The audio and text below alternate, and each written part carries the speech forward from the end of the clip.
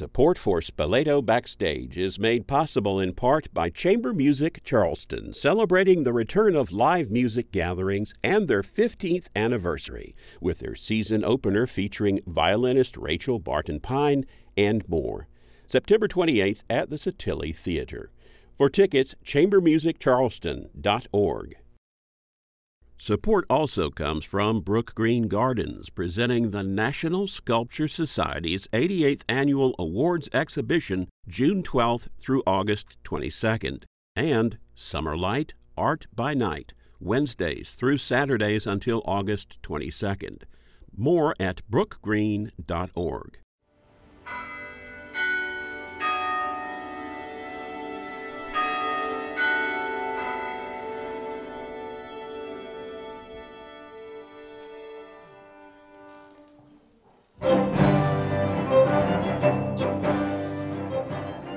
Productions of chamber music from Spoleto Festival USA are made possible by Bank of America, the ETV Endowment of South Carolina, and the John Covington and Robert Lukey Fund for the Performing Arts.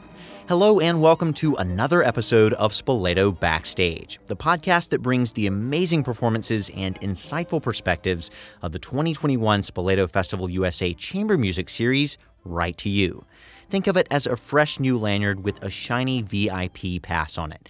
That's very informed podcastee, right?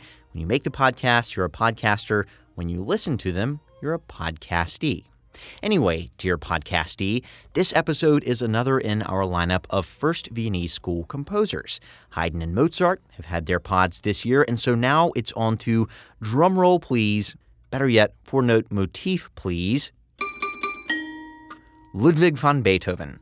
A sampling of Beethoven is in store for us, taken right from this year's Spoleto Chamber Series, excerpts representing each of the three stylistic periods into which his works are often categorized. Also ahead, a conversation with bassoonist Monica Ellis of Imani Winds.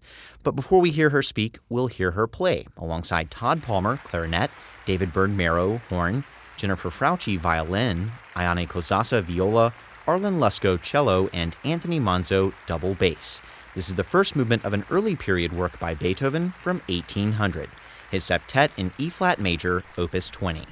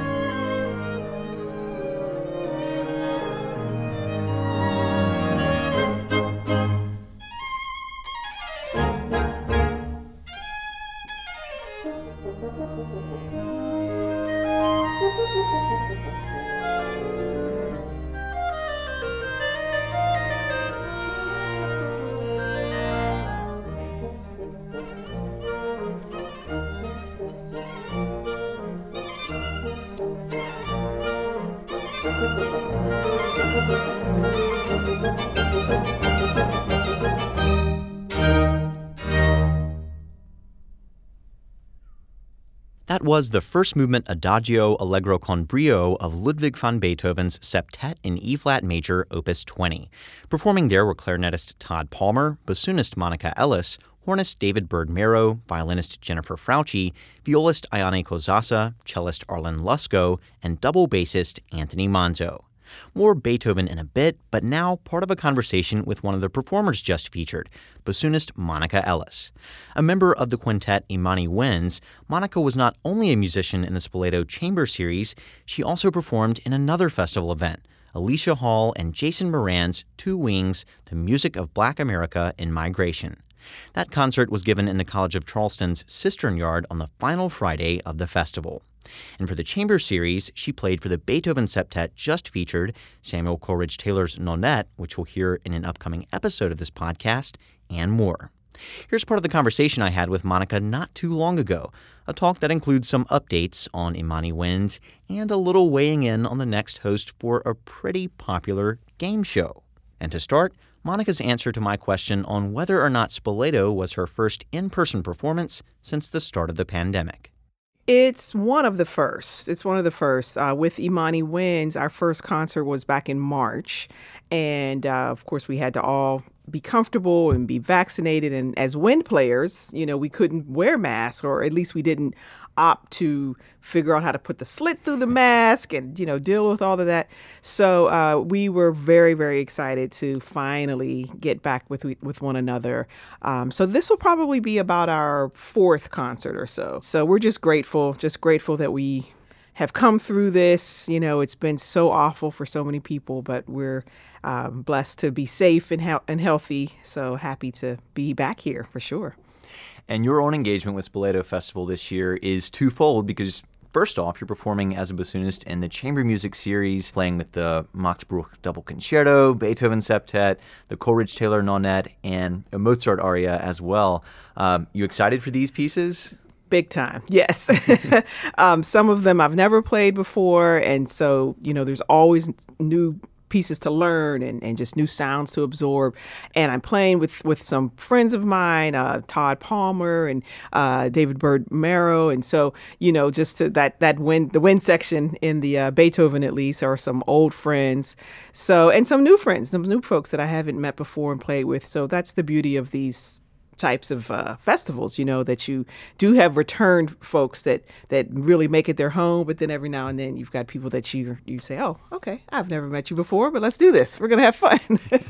So yes, absolutely. And, of course, they're just elite players. And so to be performing with them again is quite exciting. Well, you're playing with old friends, but of course, normally you're part of Imani Winds. Is there a bit of a learning curve kind of getting out of one chamber group and then, here's a mixture of new people, or do you catch on pretty quick?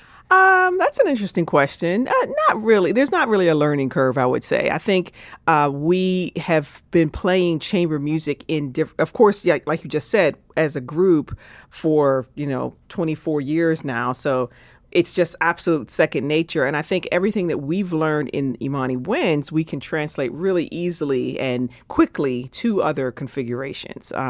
And a lot of it is just a considerable amount of confidence, I have to say. In a chamber group, it's one on a part. And so you just you got to go in there and do it, do the thing, as they say.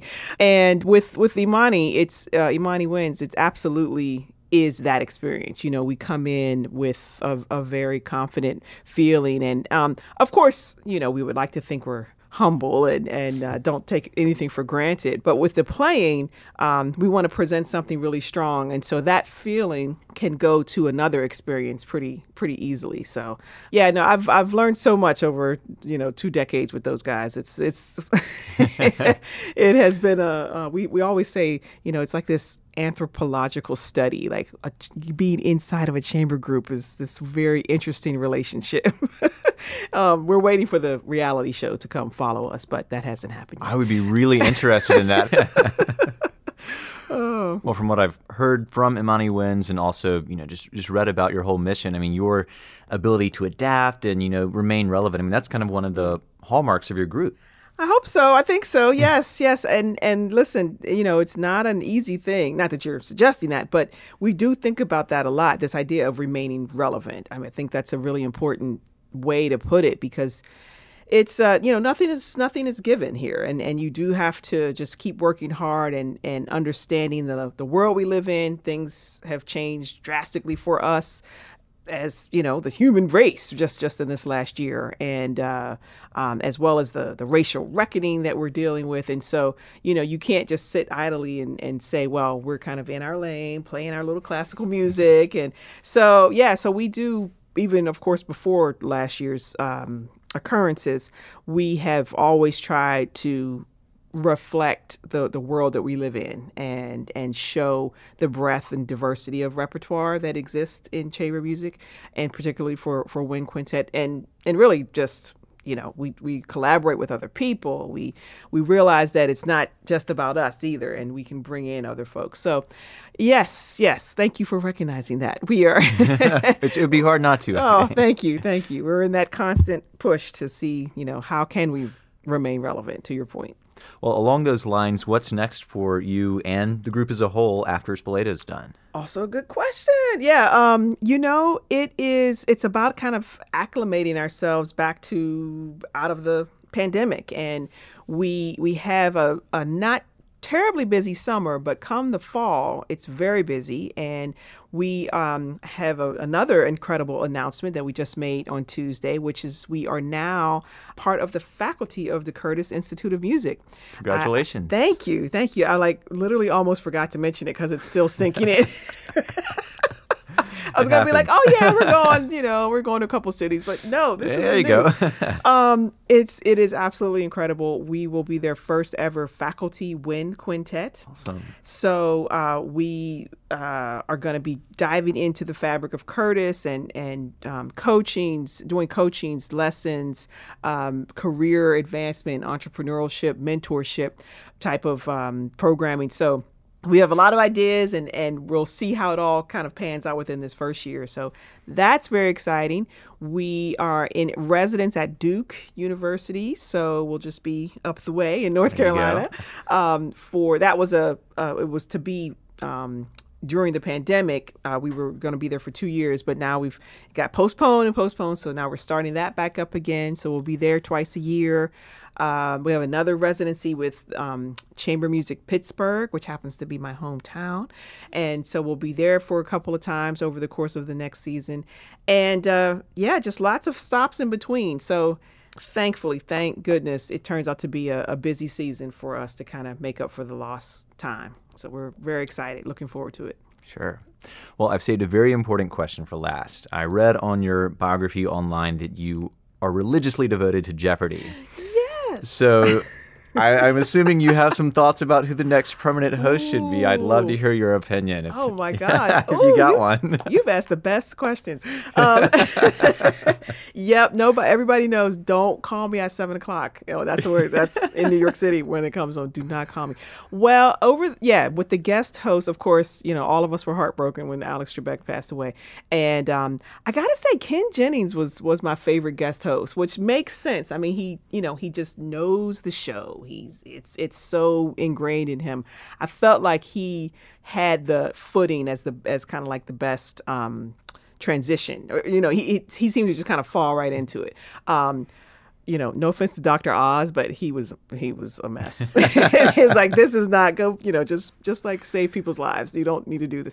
But I'm really looking forward to LeVar Burton, who I know is coming in a couple of weeks as the final guest host for the rest of the season.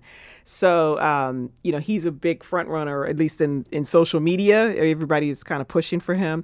And I will too. I mean, I'm a public media person. Who doesn't love reading Rainbow? So I'm really looking forward to him. But of those that have come already, I think Ken Jennings is my favorite. So, keep it in the family in a way, and unless LeVar comes in a clutch and kind of just wows us all. So we'll have to see. We'll have to see.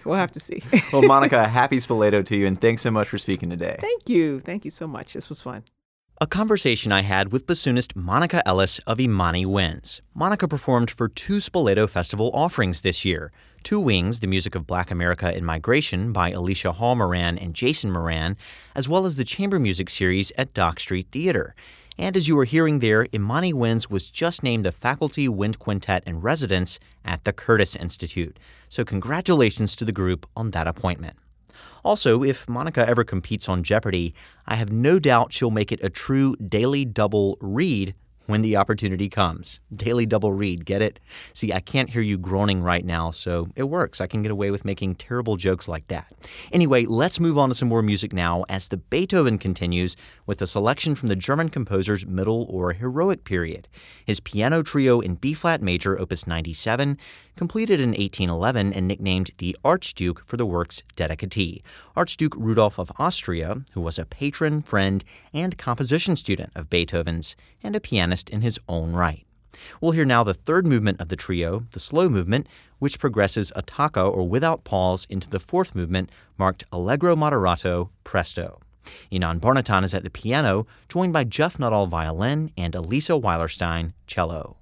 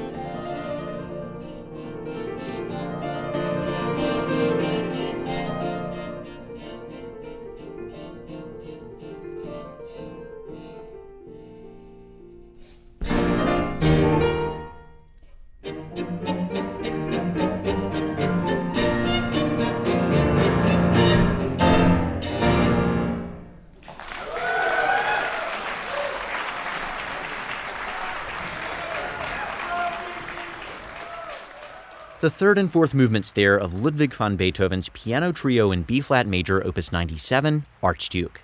We heard performing there Inan Barnatan, piano, Jeff Nuttall, violin, and Elisa Weilerstein, cello. And there's one treat still to enjoy in this sampler box of Beethoven, some late period Beethoven from 1815. You might think of it as early late period Beethoven. This is the second movement of his Cello Sonata No. 4 in C major, Opus 102, No. 1. This movement, marked Adagio, Tempo d'Andante, Allegro vivace, is here performed by two of those featured in the last performance, cellist Elisa Weilerstein and pianist Inan Barnatan.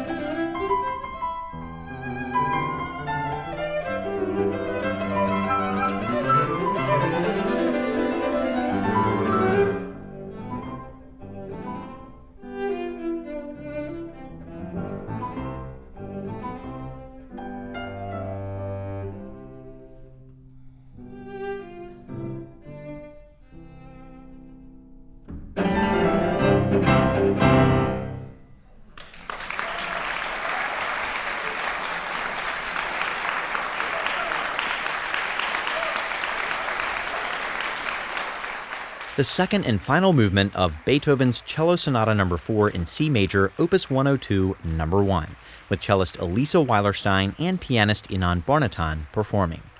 And so we have reached the bottom of this Beethoven sampler box. Sadly, no additional layer hiding under there, but what's that?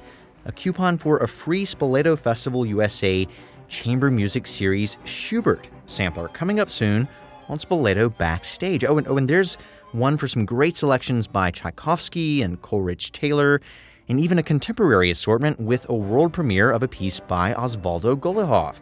The gift that keeps on giving, all right. And if you want delivery made even simpler, be sure to subscribe to Spoleto Backstage if you haven't done so yet, so that each new episode of the podcast will be automatically downloaded to your device. Certainly, it was great having you along for this episode, and I'm looking forward to sharing more music and artist perspectives from the Spoleto Festival Chamber Music Series with you next time. I'll take pretty fantastic podcastees for 500, Ken. Productions of chamber music from Spoleto Festival USA are made possible by Bank of America, the ETV Endowment of South Carolina, and the John Covington and Robert Lukey Fund for the Performing Arts.